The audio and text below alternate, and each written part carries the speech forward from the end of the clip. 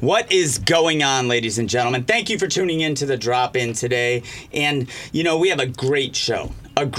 As with every week, the guests change a little bit. They shift. And if you've watched past shows, you've seen stuntmen, you've seen Emmy Award-winning TV stars, you've seen a little bit of everything, young entrepreneurs, and just to motivate you to get off your couch. Today, I am honored to have a gentleman who has really, I'm sure, surpassed his own expectations. I mean, you don't try to plan this kind of a life out the way Mark. Really, his evolution, if you will. We're going to go over it all over the next hour. I mean, starting in just so tough coming up, and then to really fall in love with BMX bikes and to make it his life.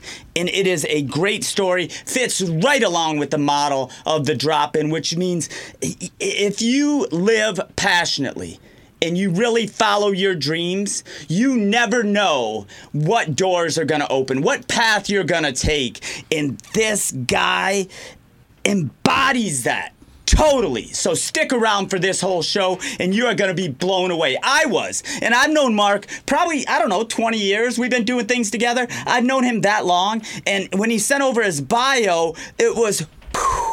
Like, I had no idea. You meet people, either you're doing a demo on a stage or you're in a park somewhere, or you just stop by the shop and you know them from that environment, but you don't know where they came from. And so stick around for this hour. It's going to be awesome. I'm excited. And as you know, if you watch past shows, you see me. I'm like a little kid. I'm sort of like that Chris Farley dude on Saturday Night Live. I bring that up a lot because that's the way I feel a lot. When the guests come in and I get to talk to them, you guys have seen it. The goosebumps, the hair stands up on the ends of my arms. I get excited and I'm like, yeah, this is what I'm talking about. That's why I do this show. So you get the same feeling. You get fired up on living. You get off your couch and you make life happen. This is not a dress rehearsal. You get one shot, and if you don't make the most of it, you're the person responsible for that. Nobody else.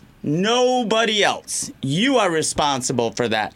But before I get into that, I cannot do this show without my sponsors. And if you are into baseball, if you are into the history of baseball, if you are one of those total traditionalists who love the game, I have a great opportunity for you. Play at the Plate is just an amazing opportunity. And what they offer is something that's so unique. It is incredible. And it's an awesome experience. So you will be able to get involved with a historic setting. And it is amazing. So check out Play at the Plate. Would you like to play some baseball? Do you still dream of playing on a major league field, experiencing the magic of places like Field of Dreams? For 15 years, Play at the Plate has been making dreams come true. Play at the Plate offers you the chance to play ball. Join us for a lifetime experience. Go to playattheplate.org or call Scott Green at 631-255-4475. That's 631-255-4475.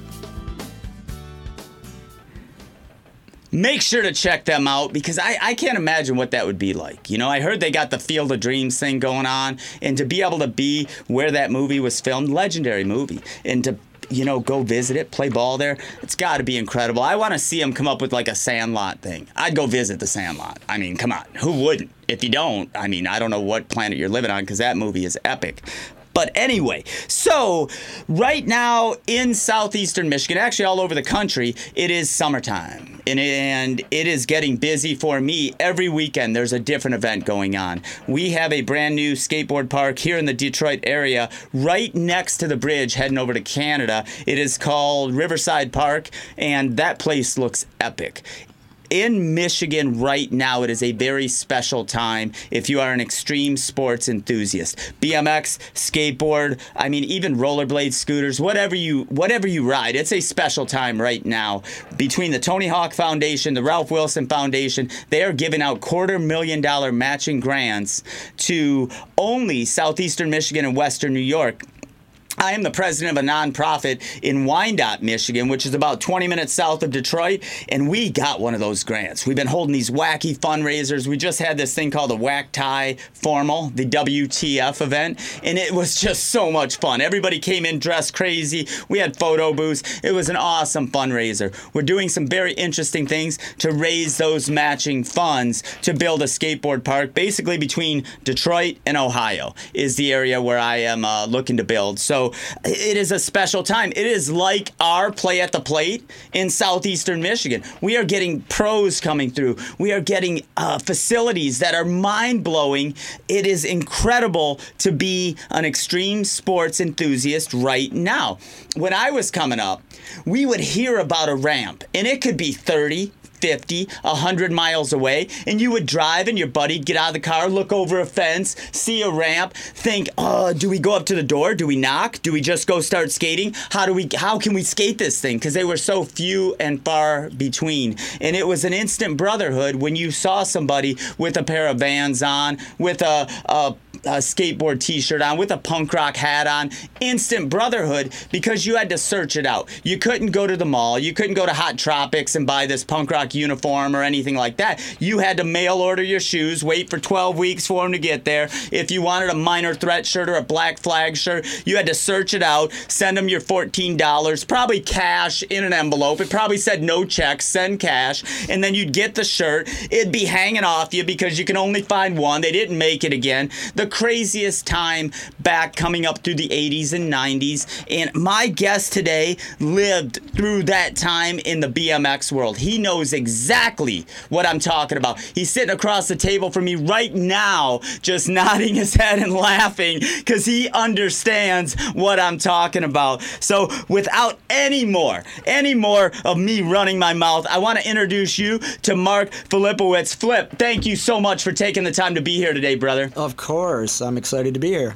Yeah, it is fun to be able to do this kind of a show, invite friends that maybe I haven't seen in a while, that I've been friends with for decades, and we get to sit down and catch up, talk about the bumps and bruises and the different kind of journey we've each been on, and inspire the viewer to go, yeah, I dig it, I resonate with that, I understand that. It has been an amazing time for me, and when your name came up, I was like, heck yeah, dude, Flip in studio?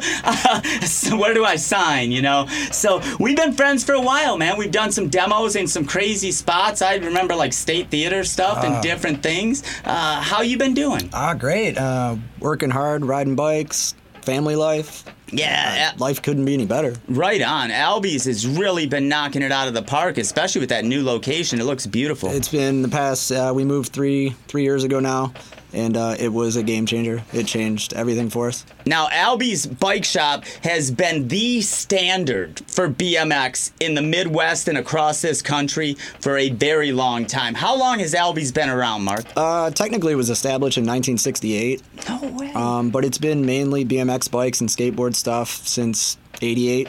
Yeah, I remember stopping in there all the time when I couldn't find things that I was looking for at any other location. I could swing by Albe's when you're over on Mound. Yep, 13 and Mound for 27 years. Yeah, and stop in there. So definitely, while we're talking here, check out albes.com and you'll know what we're talking about.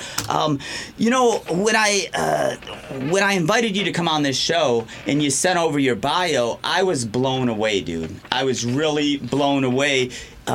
It's an amazing path that you came up. I mean, being born in North Carolina, and I personally love North Carolina. That's where my grandma's from, Asheville, North Carolina. And then just to make the move to Michigan, and you've been all over the map. So talk about coming up a little bit, man. Well, I can't claim too much of the North Carolina thing. My dad was in the military, in the Marine Corps, stationed in North Carolina. I was born there. I honestly don't remember any of it. We moved to Michigan before I had any sort of memories. But, I mean, after that, you bounced around. I mean, what was it, like 12 schools, 12 different schools or My something? parents split when I was pretty young. I lived with my mom. She didn't have a lot of money. We ended up having to stay with a lot of family a lot of the time for a couple of years, and that caused us to have to move around a lot. I think in elementary schools, I probably went to a dozen different elementary schools growing up, which At the time, it was tough because, I had to learn to make friends and start all over every time I went somewhere. However, I think it built a lot of character, and I think it made it easy for me to get to know people, and I have more friends. So how was, your high school years? Because for me, high school was a huge step.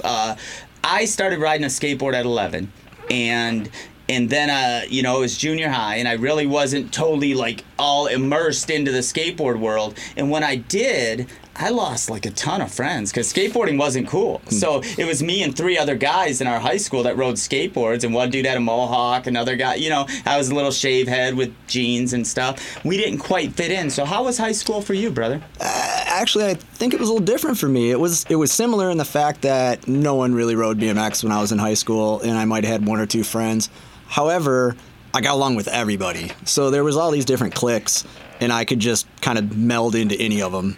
And, I had my 1 or 2 really good friends that I hung out with and rode with, and those are the people I'd hang out with the most. But if there was a party, I could go hang out with this group of people, or I could go hang out with that group of people. I maybe it's from moving around so much, I just got good at making friends. Right on. And I jump forward a little bit because I want to talk about the athleticism it takes and I keep saying the extreme sports world because I think it crosses from skateboarding to BMX to even rollerblades. They're all similar lifestyles. Yeah, it's all similar. Yeah, that'd kill it. And you came up wrestling, and that sport. I was a hockey player. I was in the ice rink most of my life. Wrestling is no joke when it comes to training and all that kind of stuff. How'd you get into wrestling? I'm not exactly sure how it started. I was only 6 years old, and my mom signed me up. I think it was, like I said, she didn't have a lot of money to get me involved in too much, and I think it was just a cheap thing that was going through the local high school or something. And we traveled quite a bit for years, and it was super competitive, and I learned a lot of discipline. I was in incredible shape for being a 7, 8, 9-year-old. I won a couple state championships at a younger age. I wrestled till I was probably 14, and then that's when BMX really pulled me in, and I didn't have time to wrestle anymore. Well, wrestling is no joke. I remember thinking about it at some point in my life, and I went to one practice, and I'm like, I can't be going from that to hockey practice every night. I just won't make it, man. I was a little guy. I'm only 5'4" now, and growing up, I was always the tiny one. And kids would pick on me at school and put them in some sort of flip hold and take them to the ground, and I wouldn't have to do anything other than just hold them there to where they couldn't do anything to me, and gained tons of respect. Right on. I think it's cool for our viewers because, anybody who follows you, they know you from the BMX world. Right, they know absolutely. you from Albe's, and I thought it was really cool when you sent that over that you wrestled because we get so separated, and oftentimes, again, through the 80s and 90s, BMX, skateboarding were very fringe sports. Not even, they weren't even called sports. It was a fringe activity. Right. and to know that you played an organized sport and took it to a very high level until your passion shifted a little bit, and then BMX just took over your life. As a kid, I'd come home with medals every weekend for wrestling, and I was really proud of that. I was really proud of that. I'd show my medals off and everything. It was a very cool experience, and I could see one of my kids getting into it now. He's kind of like me, a little high-strung and can't sit still, so might be a good sport for him. Right on. And the work. I think organized sports, I know for me, I had some great hockey coaches, and I wanted to win. I was a goalie, so I was part of a team, but not really part of a team. I was the crazy one who got puck shot at his head for fun. But it taught me a lot about self-discipline, about showing up, about taking it seriously, about taking my body seriously, about trying to be a better competitor, a better athlete. And I'm sure wrestling, it's like practice every single day or something. It's crazy. As a 6, 7, 8-year-old kid, I was going to practice a couple times a week, working out. I'd wake up in the morning and go running, around my neighborhood. It wasn't even light out yet, and there's this little kid running around the neighborhood.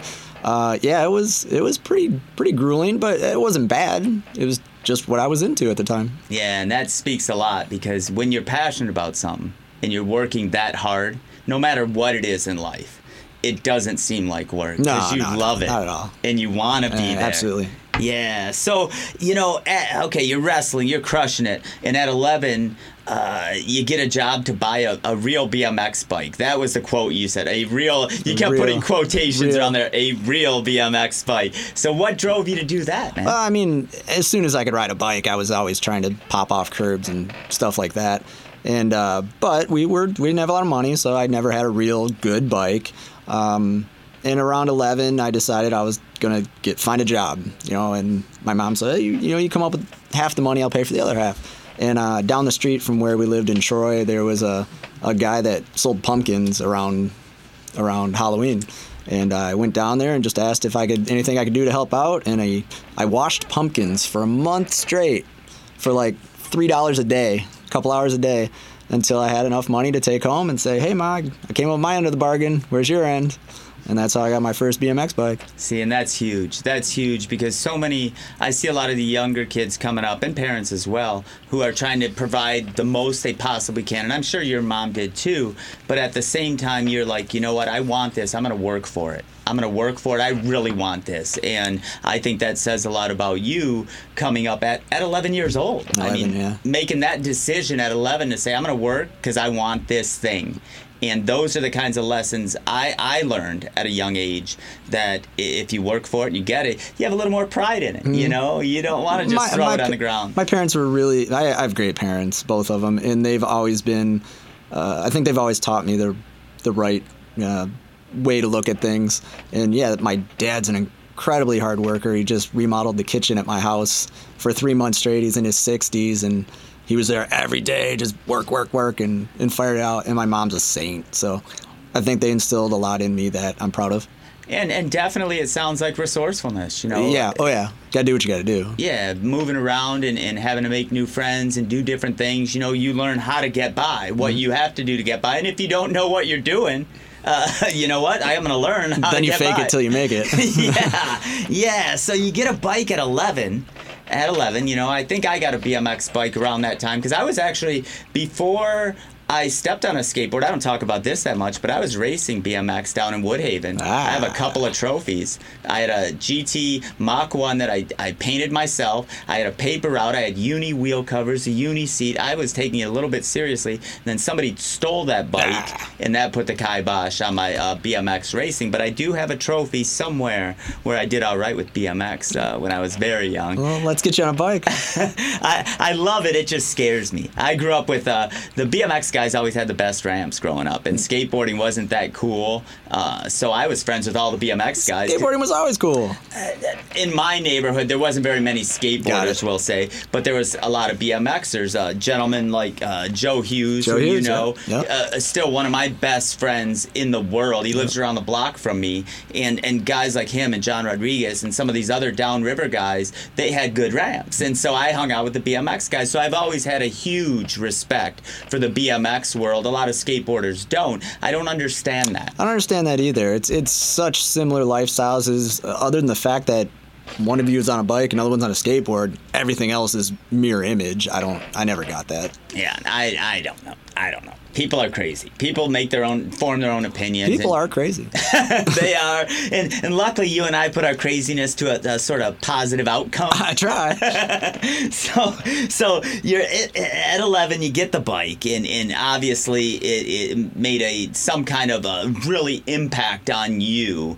And all of a sudden, when do you start competing? When do you decide you actually want to take it to a little bit of a higher level than just cruising around town? I think getting a bike was just a pinnacle point in my life. I was able to have a creative outlet, kind of the daredevil end of things. I've always kind of had that. And I could just go out and do what I want when I wanted, The wrestling thing was cool, but, I had to compete on weekends. I had to go work out, during the week and whatnot. This I could do when I wanted to. If I wanted to do it, great. If I didn't want to, I didn't have to. I just fooled around on the bike for a couple of years and then started meeting other people that were actually really into it.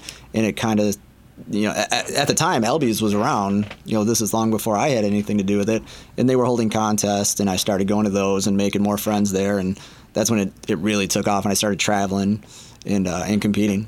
So you start working at Albe's around 1995 or so. Yep. Somewhere around there. And then you start actually competing in 96. So you're meeting folks, you're finding out about events, and you decide to go and enter your first event. Do you remember that day, that event at all? In the mid 90s, after I started working the shops, when I started traveling and actually competing as a pro. And actually don't remember the first contest. I was always that guy that just missed finals. I was never the best pro, but I think what made it for me is the fact that I could go to a contest, be on the deck with all these people that I really respected, and they all respected me back. And that's what made everything. That's when I felt like I made it. I don't have to win this contest. I'm sitting next to Dave Mira and he respects me. Like, he knows who I am and he respects that I'm here and this is cool and stuff like that. That's better than winning any contest. Yeah, and I can totally understand that, because when I started competing pro, I felt like a little kid, like up on the deck. I'm standing next to like Mike V, and I'm like, hey, what's going on? And we're talking about hockey. We're not even talking about skateboarding. Whoops. We're not even talking about skateboarding. We're talking about hockey. And I got to be like, hey, Mike, what's going on, dude? And when I like turn around, I'm like, holy crap, it's Mike Vallie. And I'm like, oh, no, hey, Mike, yeah, it's cool. It took me a while. Yeah, you got to blow it off. And I hang out with him every day. It's cool. It took me a while to get comfortable with that. Yeah, for sure. I get it. And coming out of the Midwest, I mean, we lived through magazines and videos for a very long time. So to be on that same stage takes a little getting used to. Absolutely. And you bring up Dave Mira. I mean, that's the Tony Hawk of BMX. That's Tony Hawk of BMX. Him and Matt Hoffman are our household names. It's crazy. Yes, and that's rad that you got to spend some time with those guys. I mean, Matt Hoffman was just here. He was just at my house like a couple weeks ago because he was in town for an event at Albe. And I've never met him. I think the guy is... Funny dude. Super cool dude. I just think he's like one of the coolest guys ever to ride a bike ever in the history of bicycles. I mean, you take it back whenever bikes were invented 200 years ago, and Matt Hoffman, in my eyes, is the coolest guy to ever ride a bike. Absolutely. I mean, he has pushed the envelope like a Tony Hawk, like a Bob Burnquist, even Danny Way in the skateboard world, who have totally taken it to like this level.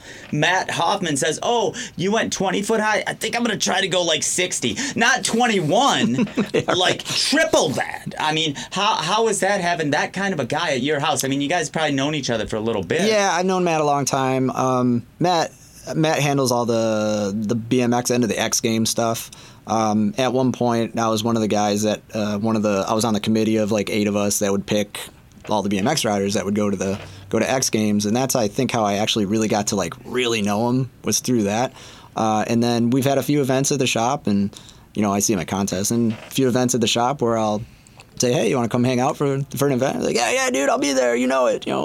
And he comes out, wears his LB shirt, and just hangs out, and everybody just loves him. He's just a cool dude, just fun to hang out with, super upbeat, always telling awful jokes. Like, he's perfect. He's perfect BMX representation. Well, and I've found through the skateboard world, and it sounds like very much similar through the BMX world, a lot of the competitors, the guys who have taken it to that level, you can take it so far.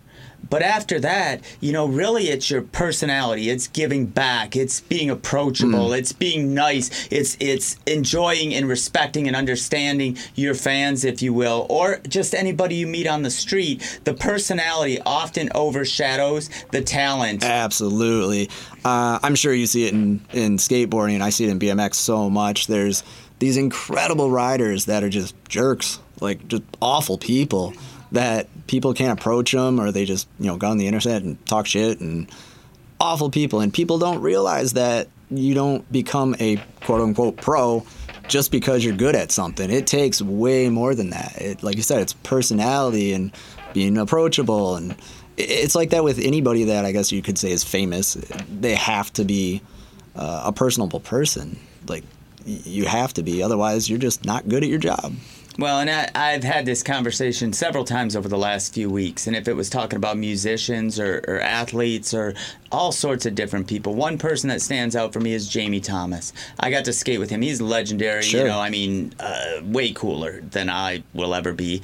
And we skated a mini ramp together.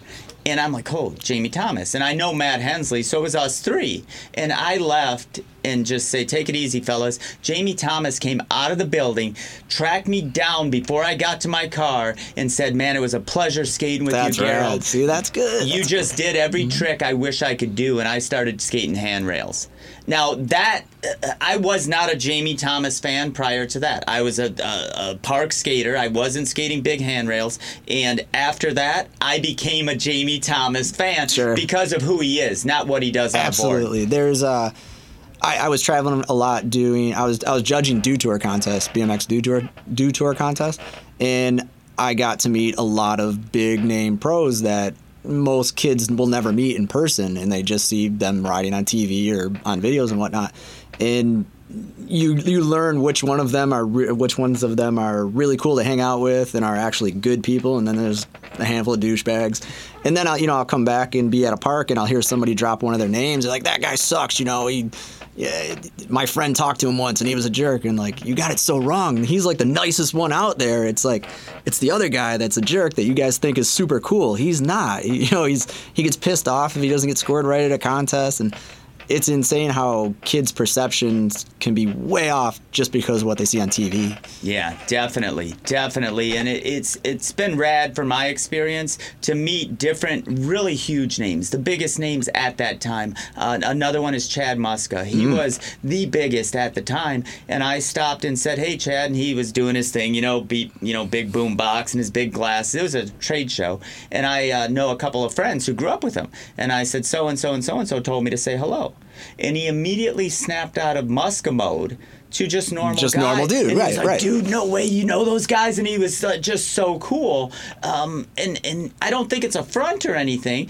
People wanted to see the boombox Chad Muska. That's his persona, yeah. Right, but when he found out that I knew some of his childhood friends, he was like, no way. Then you guys were friends. That's cool. That's cool. And it made a big impact on me, and I became a Muska fan after that, and it's rad when you get to meet guys who are very talented, but then, like I said, their personality overshadows that, and I think you're one of those guys, man. Sweet. I appreciate that. Yeah, I'm stoked to have you here. We're sitting here with Mark Filipowicz here at the NRM Studios, and this place is crazy. Mark, a lot of guys walk in here, and podcasts are all over the map. Some guys are doing them from their basement, some guys are doing them here and there, and they walk in the door, and they're like, no way, like, this is like... It's pretty legit. Yeah, like, it's crazy. Am I in the right place? Right. That's what I say all the time. People offer me water and everything. Well, I'm glad you took the time to come down here, and spend an hour with me, with our audience, and to talk a little bit about your story, how you got to where you're getting to. And we're going to get right into that right now, because I want to talk about Albe's quite a bit. Okay. Albe's has been the industry standard, as far as I know, for a long time. When it comes to bikes, if anybody I ever knew was into anything to do with competitive BMX, they went to Albe's since the 80s. Mm-hmm. And you started there at a very young age. And can we talk a little bit about that timeline? You said you started at Albe's, you started competing pro, traveling, judging contests. You always had the affiliation? You always kept your job at Albe's throughout that? Yeah, when I was, I started going to contests younger, before I even worked there, just smaller contests, nothing pro level. And then, I have to get a job, late teen, early 20s. Albe's was my sponsor at the time, and they needed somebody to work there, so I started working there and figured, it's better than working at a factory job or something. Started working at the shop. A couple of years go by, started traveling a little more, entering pro contests, and I got to a point where I was making a little bit of money as a pro and having a lot of fun traveling, but I knew I was to a point to where I had to go one way or the other. I either had to quit the job and actually commit my life to riding my bike, or slow down on riding a little bit and actually work in the business world. And the smart logical end of me said, all right, you know what? This is still BMX. It's still what I'm into. I can still ride my bike, but I'm gonna choose to work full time and have stability. But I think I got the best of both worlds. Well, and that's a very mature decision to make. Where are you at this point? Mid-20s? Something like that. But I think I have kids in their mid-20s. Right, but when you mean in this timeline? Yeah, sorry. when you made the decision. Yeah, mid-20s. And that's a huge decision. Yeah, it was. It was the job at the shop was decent. It paid okay, and I had insurance, and they allowed me to go travel when I wanted to go to contests and whatnot. But I knew that if I didn't commit fully to the BMX riding end of it, I wasn't going to make it anywhere. And instead of taking the chance on that, I went the other way, which was also a big scary chance because I'm looking at I can travel the world and get paid to ride my bike, or I can just go to job every day. And that doesn't sound sweet, but in the back of my head, I knew it was the smarter decision.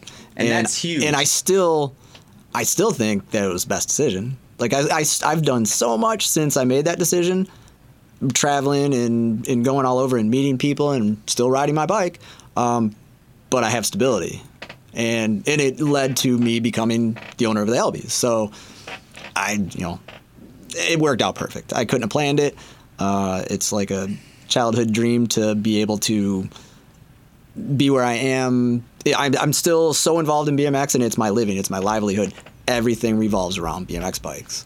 And for those of you keeping score at home, make sure to write that down. Following dream, stability, still upholding my adult responsibilities. Never giving up on the dream. Not giving up on the dream. But maybe shifting the plan a little bit. Sometimes we got to shift plans. And when I made that decision to stick with working, I wasn't necessarily thinking, maybe I'll buy this place one day or maybe I'll take it over. I was focused on, what will be the next step. All I know is that I'm having a good time. I'm paying my bills. I'm still riding my bike. I'll figure out the next step later. And that's how it kind of progressed to where it is today. And, I've been speaking to middle schools for the last decade.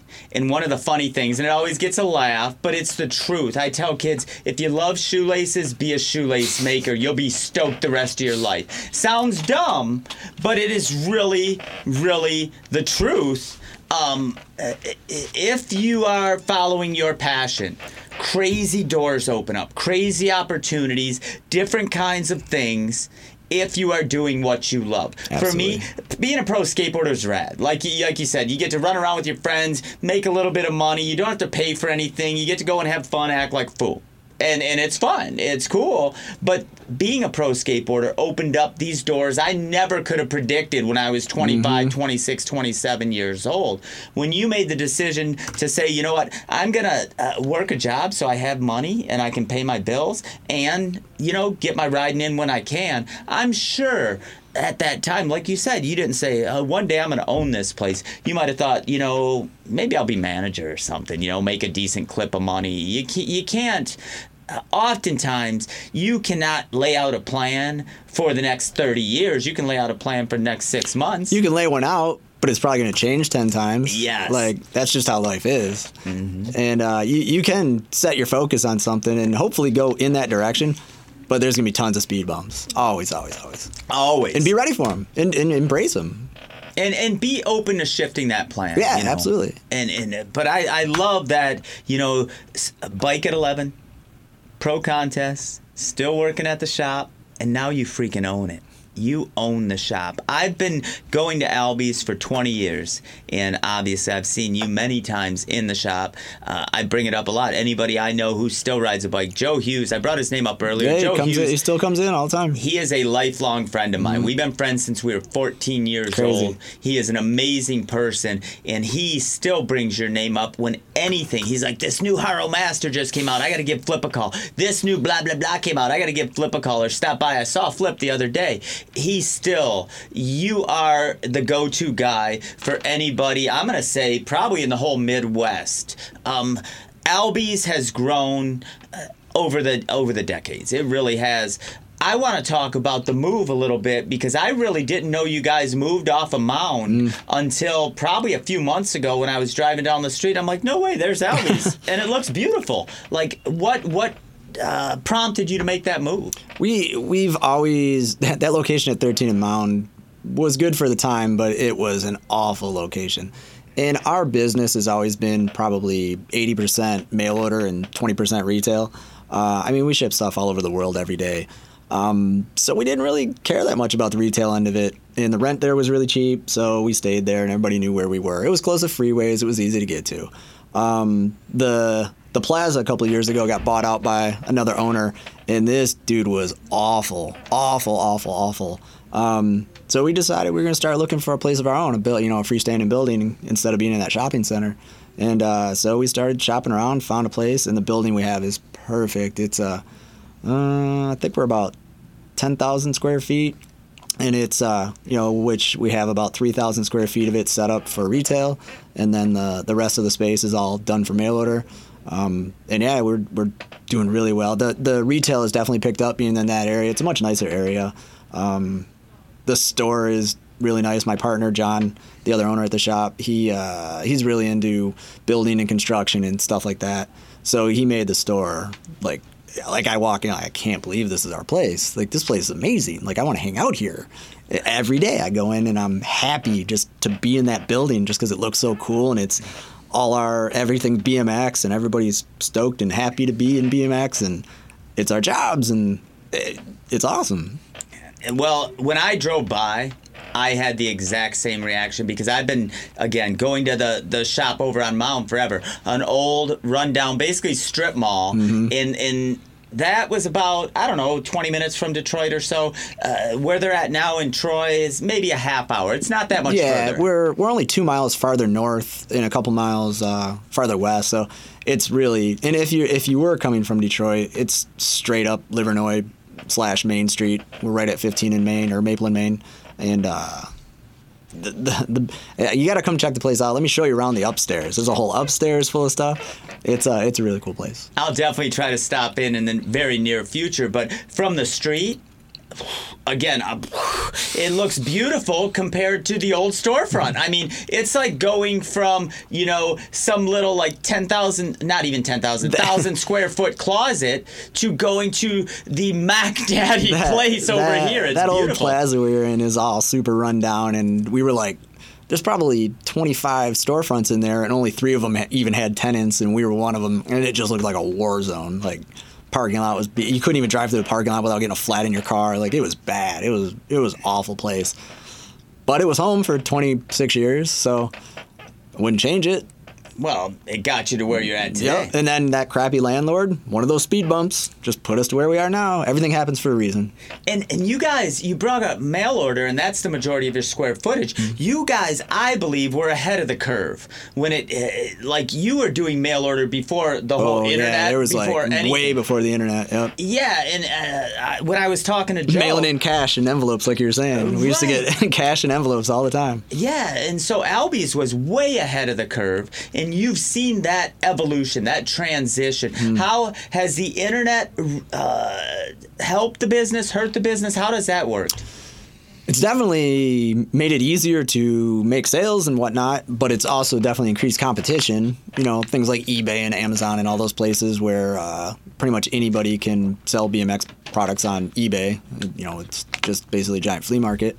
However, I think we do really well because we do have some items that you can't find in places like that. Plus, we're, people know us. People in the industry know us. We've been around forever. You search the web, you see people talking about us. You see our guys on TV on X Games wearing T-shirts and stuff like that. Even guys that don't ride for us, pros. If you say, hey, where should I get that? They'll send you our way. If you see somebody on TV that's riding a bike that wasn't given to him, it probably came from us. Yeah, I get stoked. Like when I don't watch a ton of the X Games, but when I do and I see an Albe sticker on a helmet or something, I'm like, yeah, it's like a little piece of home. Dude, it's crazy when I turn on the TV and I'm like, hey, I know that guy. Hey, he's got an Albe sticker on. Hey, he's wearing an Albe shirt. Like, that's cool. Like, it feels good. Yes, it does. For me too, to see that, to see local businesses, and I'll still say you guys are a local business, to be on the international stage. That's such a rad thing and a huge sense of accomplishment. It makes me proud. Yeah. Definitely makes me proud. love it when I see that type of stuff and when I hear people say good things about us. Yes, definitely. And so, again, we're going to talk about the timeline of Albe's a little bit, because in 2006, you bought out the old partner? You really stepped up your game. When I came on, there was a couple crazy old dudes actually started the business. And they were the one passed away after a couple of years while I was there, but the other one, he's still kicking it somewhere. And he sold the business to three of us that worked there for many years, myself, John, and a fellow named Todd. And after a couple of years, John and I bought Todd out, and John and I have been running it ever since right. 2011-ish. Right. We had a couple of rough years there for a minute, right around when Todd left, and but now it's stronger than ever. Like, I'm excited about where it's going. Huge shift in clientele moving over to Troy? Retail-wise, yeah, absolutely. Mail order, I'm not quite sure what it is. Guess we just do what we do well, so I think people see that and just come to us, and sales are through the roof. And there's something to be said for longevity. There really is something to be said for a company who maybe started a year ago to a company, again, I like the term industry standard, to a group of guys who have been there, mm-hmm. a shop that has been there, who understands whatever word comes out of your mouth, they understand it, they can relate to it, and they know exactly what you're talking about. And I don't care if you're 10 years old or you're 60 years old. If people call Albe's, there's something they will relate to, and you can find exactly what they're looking for. Yeah, absolutely. I think the longevity thing you mentioned there is, it's been a thing where people will be coming in that are in their 40s or even 50s that'll come in and say, "Hey, I bought my bike from you when I was 13. I'm here to buy my 15-year-old kid a bike." Like, and they still recognize it. "Hey, you're still here?" "Yeah, I'm still here." And that's awesome. Like, generations of people coming in now, and the sport of BMX is still pretty young, but it's all those dudes that were riding in the 70s and 80s are now all parents and grandparents, and they're bringing their kids in too. And our window has just opened. It went from such a small window of people to now it's getting bigger and bigger and bigger. It's really cool. And that's so rad. We're sitting here with Mark Filipowicz, and I'll tell you what, when you find your passion, especially at a young age like he did at 11, and you can make that your life and make it work and make it finance your life enough to where you have a wife and kids and you're still doing what you love to do, I can't think of a better definition of success than that. No, I'm pretty happy with life. I can't complain. My wife's super supportive. I was doing a lot of traveling when I was judging Dew Tour stuff, and my kids were really young, and she was always super supportive about me being gone for like weeks at a time and being in other countries. She's awesome. My kids are awesome. I sound like a broken record, but I'm really happy. Like, can everybody see me smiling? Like, they can. This is life. Life is rad. Yeah, and that's a huge accomplishment, because a lot of guys can't say that. I had a gentleman on his name's Kurt A. David, and what got him started on the sort of journey path, whatever you want to call it, that he's on. He is a sports psychologist to help retired pro athletes not ruin their life. Dude, that's like we need more of those dudes. 80%. Oh my gosh, I have lots of friends that are retiring from BMX as pros now, and I can see that a lot of them are a mess, like mentally just messed up, and they go from leading these rock star lifestyles and traveling all over the world and making all this money, and then all of a sudden they're just completely normal people, not making any money, and if they didn't save up, they have issues. That's a big situation right now. In all sports. I mean... Yeah, not just BMX. Yeah, I guess I guess as movie stars and stuff like that, you can work forever as long as you can get a gig. But yeah, sports, you're right. You have an expiration date, and once that expiration date comes up, life changes drastically. You sound just like Kurt David, who was on here. He said exactly those same things, and the numbers are staggering. From, we're talking 75-80% of retired pro athletes broke, divorced. 75-80%. That's crazy. And he saw that. But I see it. I can totally see that. Yeah. I can totally see that. Yeah. So when you can meld your passion, that thrive, like I thrive on adrenaline. That's why I do stuff like this. That's why I'm a motivational speaker. That's why I'm an author. I still get to skate. But when I get out of this studio today, I will not wind down till about 11 o'clock tonight. I get fired up when I'm in here. And so I knew that at 10, 15 years ago. I need to find something because I'm not going to be able to skate at this level forever. That's how I ended up staying at my job. Like, yes. That's exactly it. Yes, and so you still get to stay involved, still get to be part of BMX, still, if you want to, ride a demo here and there, but when you want to, on your time. And that's a rad trajectory of life, really. I mean, to be able to stay involved with it, it's like, I look at NHL a lot because I grew up as a goaltender, and to see these guys who are retired Red Wings who stay with the team as a coach, as this, as that, because they don't know anything else. Nope. And as professional extreme sports athletes, it's very similar. Absolutely, yeah, and that's if these guys can find jobs after they retire. You know, there's not a huge amount of money in BMX. It seems like skateboarding definitely has a little bit more money in it. But a lot of the BMX dudes, they try to find something else to do once they retire, you know, team manager, or, you know, hopefully they're good at video stuff and they can film for teams and whatnot. But if they don't, it's like, I know of like guys that have several X Games medals, do cups, and they're driving Uber. Like, overnight. Just, you know, all the sponsors ended and, you know, they're not doing so well in contests anymore and got to drive Uber to make ends meet. I'm saying wow, but I'm not really surprised. Right. You know, if you don't start laying down some of the groundwork before you get to that point as a professional skateboarder, professional anything, if you don't have something else in place, I don't care if you're writing books, if you're doing a blog, if you're whatever you're doing, you know, if you don't have that in place, when it's taken away, what do you do?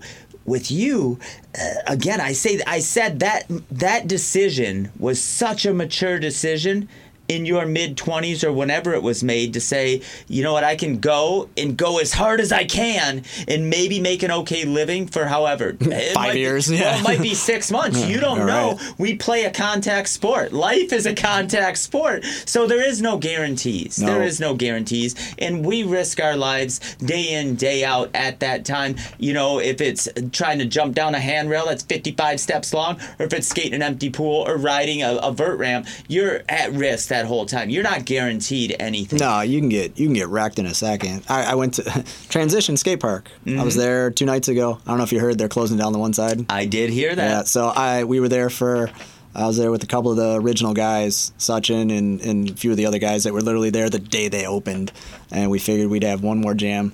And the first 5 minutes I was there, I fell so hard. I saw stars. It was probably the first time I've seen stars in a decade. And I'm like, man, I can't believe them. After all this time, I'm gonna get hurt now. And, jumped up. I was okay. I brushed it off. But man, it was like that could have been really bad, just out of nowhere. And I wasn't doing anything scary or hard. Just put my foot in the wrong place. Went straight over the bars. Punk. Yeah, it can happen anytime. You know, a year ago today, as we're recording this show, I broke my leg, and it was the first cast I've ever had in my life. Really? Ever. 1 year ago today, and I feel like it was the biggest blessing of my life, really. I took the summer to lay out some other plans. It really worked out great for me personally, but you just never know. I was doing a trick I've done 10,000 times. Absolutely. And all of a sudden, I'm like, whoa, my ankle feels funny. I go to the doctor next day. They're like, hey, your fibula's in half, and there's a corner of your tibia floating around, too. We need to get you in surgery. It shows how tough you are, though. And your bottom of your leg's hanging off, and you're like, I should probably go to the doctor. Right, you know, but you never know. And so for you to decide, I'm going to go to work and have a little bit of stability, as you said, and now to be where you're at today, that is so rad. For you, the viewer, you know, that is something, again, you can't plan that, but that decision to say, you know what, I can still do my dream but still have this stability, that's huge. And I'm a risk taker. Mark's a risk taker. I'm a big gambler. Yeah, but you make that decision, and it has paid dividends. Yes. Dividends for my brother sitting across the table from me. That is such a huge, huge lesson I'd love for you to take away. That you can chase your dream, whatever it is. If you love backgammon, if you love knitting sweaters, if you love making shoelaces, I don't care what your dream is. You can always do that. But it's also nice to be able to pay your bills and drive an okay car and get to where you want to get to and still have that dream going, you know? I make no bones about it. I worked a full-time job most of my pro skateboarding career and scheduled my vacation time around weekend contests. You brought up a very good point that on the weekend it's very difficult to go travel to Tampa, sign autographs and be a rock star and come back Monday morning and punch a clock. Yeah, exactly. Oh, it's crazy. And that's how a lot of BMX is right now. Even some of today's current pros, that's what they're doing. And you do what you have to do, you know. You don't. A lot of guys do risk it all. I'm glad I didn't. I did a few times, but I was able to salvage it and come back to it. Your story is phenomenal. And make sure, if you're just tuning in, make sure to rewind, because where Mark came from to where he is at now, I mean, you could write a book about that. Really, you could. Make me sound so awesome. But you are. You really are. And I think what you just said even makes you even awesomer, because we talked about how people's personality oftentimes overshadow their talent. And the modesty is huge. That's why I believe you are as successful as you are in life, because you can put your own ego on the shelf and go out and have fun and realize, you know what, especially in retail where you're at today, right. If you had a giant ego and people walked in the door, it'd turn them off. Right. But to be of service to others is huge, and that's what makes you even cooler, man. I appreciate that. Well, you are a cool guy, and I do appreciate you taking an hour to come and visit with us here on the Drop-In on NRMStreamcast.com. It is a pleasure of mine to be able to have this show, and I say to my viewers all the time, I don't take their time for granted. I want to fill it up with good content. They take an hour of their day to sit down and visit with you and I, and so I want them to walk away going, you know what, I can effing take over the world. I can pursue my dream. I can make it happen. Look how Mark did it. Look how Garold did it. Look how whoever, when they see examples of people being successful, chasing their passion, hopefully it triggers them to get off their couch and not just dream it, but to take action and make it happen. And you have done that. And I commend you for that. Reading your bio, I really didn't know that you bought out Todd. I didn't know that till very recently. And again, I didn't know you guys moved. I haven't been to Albe's in quite a long time. And you're really, really doing great things. And you said the wife, the kids, everybody, you had that support. And I think that's very important too. Very important. Agreed. Now, your kids ride bikes? A little bit. I think they'd probably ride bikes more if I rode bikes more. But with working so much, sometimes it's pretty hard to be able to get off of work and run to the house and grab them and get them to the park. And, my oldest he a couple of years ago, he was actually riding pretty hard and going to the parks. He was filming himself and making little YouTube videos. I was like, hey, this might take off. But I nurture as much as I can, but he hasn't been riding a ton unless I say, hey, you want to go? So I'd love to see him just, I come home one day and I'm like, hey, where's Case? Oh, he's out riding. Oh, I'd love to hear that, but I'm not going to push it. I'm not that guy. You live close to the shop? I live in Utica. Okay, so not 20 too bad. minutes. It's not too bad. Yeah, before we end, we got a few minutes here. Let me check the watch. We got a few minutes here. Have you rode the new Sterling Heights Park? Oh, yeah. What do you think of that? I think it's really fun. Little backstory behind that. My sister's boyfriend works for the city of Sterling Heights, and long before it was happening, he got a hold of me and said, hey, they're talking about doing this. And I said, first thing, are they going to let bikes in? Because that's not always a thing. And he says, I'm not sure yet. And he's one of the video guys for the city. So he came up with the idea of taking me out and filming me a bunch and took it to the city planner people and said, hey, this is BMX guys and they're helping to try push the park. And they didn't, once they pushed it and put that video out, they couldn't back out of it. So now bikes are allowed. Now think about that. I give him all the credit for keep getting bikes into that park. In 1990, whatever, Could you ever imagine somebody from the city coming to ask you, Right. hey, can I go out and film you? Because we're thinking about putting a park in the city. They had me riding at the Sterling Heights police station. They're filming me like grinding ledges at the Sterling Heights police station, and I'm like, this is all right? Like, yeah, we cleared it. It's cool. Awesome. We can't make this up. Nah. Like, you're okay with me riding here? And they're like, yep. And that park, a little bit north of Detroit, built by Evergreen Skate Parks, and they did a pretty nice job. It's crazy. It looks like the surface of the moon. It looks like the surface of the moon. It really does. And it's 2 miles from my house. Yeah, very flowy, very fun, and I'm glad they let bikes in. I'm the president of Drop In Downriver, the nonprofit working in Wyandotte. One of the stipulations when we got into it was that BMX would be allowed.